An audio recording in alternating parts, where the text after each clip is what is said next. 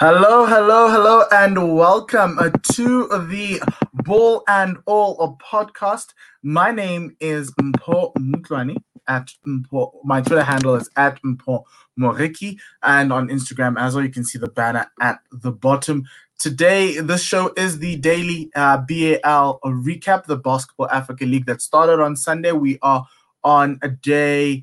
It is day 4. It's not day 3. It's day 4 of the recap, and we've had some great basketball played today, and it was really great to see some of the games, and obviously today we cover the 3 games. The late one last night, AS Saleh against the Armed Forces and Police of Cameroon, FAP. And then we'll cover the GNBC versus the Patriots that happened earlier today, with the Patriots qualifying for the playoffs, which is really awesome for this Patriots team that had to come through qualification. And it was a semi-final matchup that happened in December 2019 between GNBC and the Patriots. It was a rematch of that. So I'll talk about that. And then also Ferroviário de Maputo and AS Douanas, which just ended right now. So that's going to be very good. And then, so we'll just show you the lay of the land in the BAL right now. We've gone through, let's get through that. We've gone through quite a lot of games. That's 9 games that we've gone through. And now we are headed we're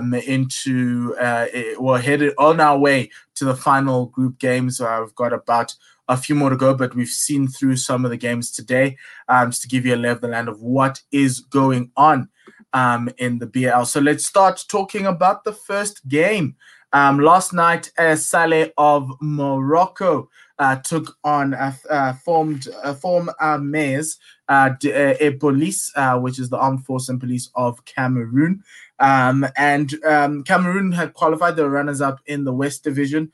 And it was a really great game. It was a 3-pointer. It ended up 87-84. And it was just end-to-end stuff. Not much defense, but it was lots of driving in from the wings. They had big wings. Both teams had big wings, had big centers, driving in, trying to get those layups in there. Anything that fell off the cylinder, the centers would clean up. Not the best shooting from the perimeter, or even from the mid-range. I think this tournament mid-range shooting is just not that. Either it's 2 or it's 3. It's either or. There's only a few mid-range shots that have been taken throughout this tournament. Came down to turnovers. It really did. And there were too many turnovers from FAP, and I think they'd be very disappointed themselves, because obviously they'd be wanting to show up against a team that got direct qualification, and it was just disappointing to see the amount of turnovers that the Cameroonians had. Some standout performance from the Cameroonian team were Amadou Haruna, who scored 23 points and 3 rebounds. He's a great forward for this FAP team, someone you need to watch out for. But their point guard, Marcus Thomas, he set the table for them, 21-7. If you think about it, FAP led throughout most of the game. They had a lead coming into that final. They had a lead of about, and I'll get you that number.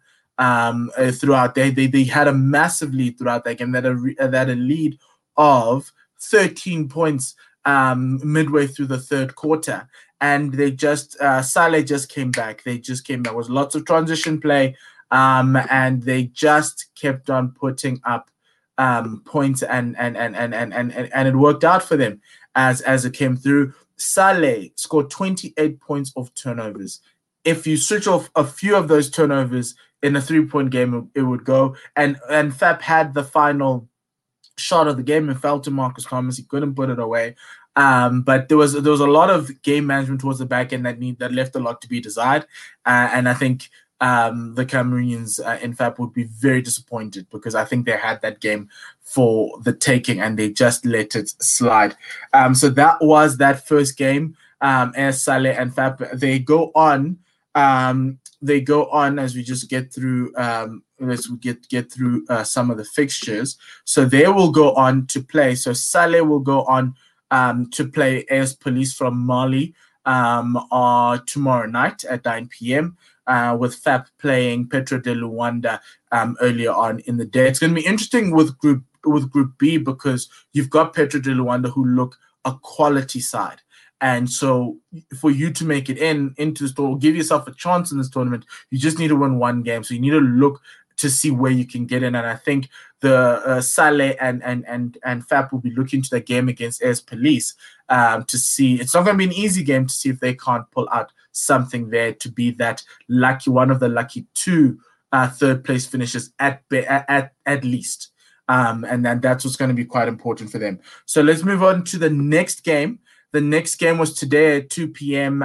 Central African time. That was GNBC versus the Patriots. Remember, the Patriots put a bit of an upset of Rwanda, put a bit of an upset against Rivers Hoopers of Nigeria in the opening game of the Basketball Africa League. And so what transpired, and obviously GNBC losing to US Monastir by that massive 47-point deficit. So GNBC were looking to put their name out there and let everybody know how good they are, because obviously they came up with a team that possibly is going to end up in the finals. And the Patriots are looking to get through. A win got them a qualification into the playoffs, and they managed to do that. It was a really good game of basketball. It was quite enjoyable. And if you look at GNBC, it was a 6-point game, and GNBC led for most of the first half with the Patriots shooting not that great. They struggled throughout that first quarter. And as they went through, if you look at their first quarter stats, the Patriots were shooting 17% from the field. From three, they were shooting 39% from the field. And then the Patriots gradually grew into the game, and to a certain extent, the hot shooting that GNBC had in the first half. They were shooting 50% from the field. In the first quarter, they shot 64% from the field, kind of just waned as the day go on. You kind of felt that the Patriots knew that there was going to be a shooting slump that was going to come from GNBC, and they just needed to capitalize on that, and it came in the fourth quarter. GNBC only scoring 12 points in the fourth quarter, and Patriots scoring 22. GNBC were 1 for 9 from the 3-point line and 3 from 8 from inside. That's not going to win you a game if you have a quarter like that. And the Patriots, yes, they didn't do well from the 3-point line, but inside they were very good, and that comes in with their number 33. That is number 33 being Brandon Costner, who was MVP for the first game and was the MVP for this game. He came out with 16 points, 8 rebounds, and 3 assists. He just really pushed this team forward. Then you had Diodone Ndizeye, who's a really lovely player to watch. If you ever get a chance to watch the Patriots, he's one guy you should be watching. He got 13 points. And 6 rebounds as well. And then Bush Wamukota, the man from Kenya, 11 points, 11 rebounds, double from him. And to a certain extent, they asserted their dominance on the inside, and they just kept on going. They realized that they needed to get the ball inside. GNBC were playing small ball, so they're living around the perimeter, driving in sporadically. And the shots were falling in for the first half, and towards the second half, it just kind of waned away. And now is the opportunity, or with the halftime adjustments, for the Patriots to do that. Costner was really immense. Prince Ibe, who was like the fan favorite in the first game, only got 7 points and 6 rebounds in that game. He really did struggle. He was fouled quite a lot, and he went to the foul line 8 times, only scoring once out of those 8 times. If he gotten half of those, he probably would have been in contention to be. He's got like 60% of those free throws. He would have been in contention for MVP, but that's something he needs to fix, and that's something that this Patriots team needs to fix going into the playoffs. You can't have 20 free throws and only score 7. That's just criminal in this game, because you're doing everything to get to the line. You're driving in, you're getting fouled, you're looking for contact, you're seeking contact, and then you get to the charity stripe. It's a free throw, and you just let it go. And I think that's the sad part about this. That's something the Patriots will look to improve. The GNBC team were hit by the injury to Calvin Ridley. I think if Calvin Ridley was there, they'd be able to establish a front court game that could help them create a little bit more open shots on the outside. It didn't do that, and so that's something that GNBC will have to consider. But remember, they're still not out of it. Beat Rivers Hoopers. You give yourself a chance of entering the playoffs as one of the two best third place finishers. So GMBC, it's not over. It's just that the Patriots are the first team to go through, and that's a good thing, and that's something that they'd be really proud of, coming as the winners of the East Division in the qualifiers to this. Is really, really impressive. They've gone unbeaten in the BAL essentially throughout. They have not lost. Played 11 games from the qualifiers to now, and the Patriots are unbeaten in 11 games, which is a really important, which is really, really great from them. And so that was that second game. And then we're going to look at Ferroviario de Maputo, this final game that happened now against AS Duanes. Ferroviario needed to win a game. They lost the first game earlier on in the tournament, and they needed to come back. They lost that first game to Zamalek, and they needed to come back in. And so this was a perfect opportunity, because Duanes actually won their first game. And so they were looking to qualify for the playoffs. This was a really intriguing game, ebbing and flowing in and out throughout. But the one thing that was actually very interesting was that it came down to a team that fouls too much, and a team that it came down to a team that fouls too much and forced people to the line. Duanes had 23 fouls to 12. And that means that Ferroviario de Maputo went to the foul line 23 times compared to 14 times. And Ferroviario are such a great team that they scored a 91% rate, their free throws. They scored 21 of those 23, whereas Duanes scored 6 of their 14. They lost by 8. So you can actually kind of see that actually there wasn't a massive gap between both teams. They were very sloppy sometimes, especially the guards from both sides. They were very sloppy. And the forwards of both teams are really good. And I want to talk about the forwards of both teams. But there was something that wasn't just sitting well with. But the one thing that happened was that both teams struggled from the 3-point line, mid 30%ers. And so it just came down to those small little things that, and that's what this tournament is coming into this week. We're getting some very tight games, and it's small things that are derailing teams here and there. We saw FAP not necessarily being able to control. They had the ball with 18 seconds to go, and they needed a 3-point shot. They needed 2 points at the time. In that FAP game, and then they missed it. They didn't manage it well. In this game, it was just fouls. 2 of the best Duanes players, the defensive presence in Atia, I think the number 42, as well as he got fouled out. And he's such a great defensive presence for them. He did well in the first game. And then you also had Lamine Diop, who was the MVP in the previous game. He got 4 fouls midway through the third quarter. He then went largely silent towards the fourth quarter, which kind of hurt AS Duanes a lot there. But if you look at this Ferroviario team, we now finally got to see how great they are. That Zamalek game you kind of saw glimpses, but it kind of felt that they weren't able to impose themselves. And one of the key things was Ajay Baru, the Ivorian international, the number 32, managed to come into this game. He needed FIBA clearance in the first game, so he couldn't play. He comes into this game, adds them the defense presence, double, 13 points, 11 rebounds, most importantly, 3 blocks. He was the best defensive player on the court, and he imposed himself, and he was the one who made the important stops towards the back end that kind of derailed the comeback that Duanes was making. DeMarcus Holland, the American player, he scored 16 points, 5 rebounds, 3 assists. He was really good with 3 steals. Mike Kabongo, the Congolese point guard of theirs, 20 points, 3 rebounds, 11 assists. He just set the table for everybody. He was really good. He would drive in. If the help defender came, he found the open man, and he just made it a lot easier for his teammates. But the MVP of the game for the second time in a row for this Maputo team, Alvaro Massa, he scored 23 points in the first game, scoring 26 points today. He was just really good. He's a scorer.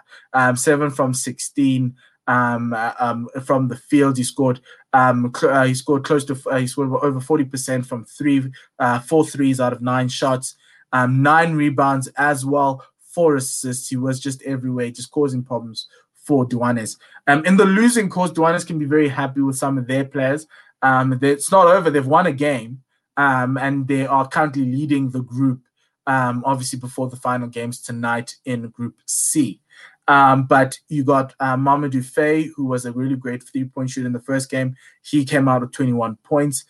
Sheikh Bamba, the number 2, 15 points and 7 rebounds.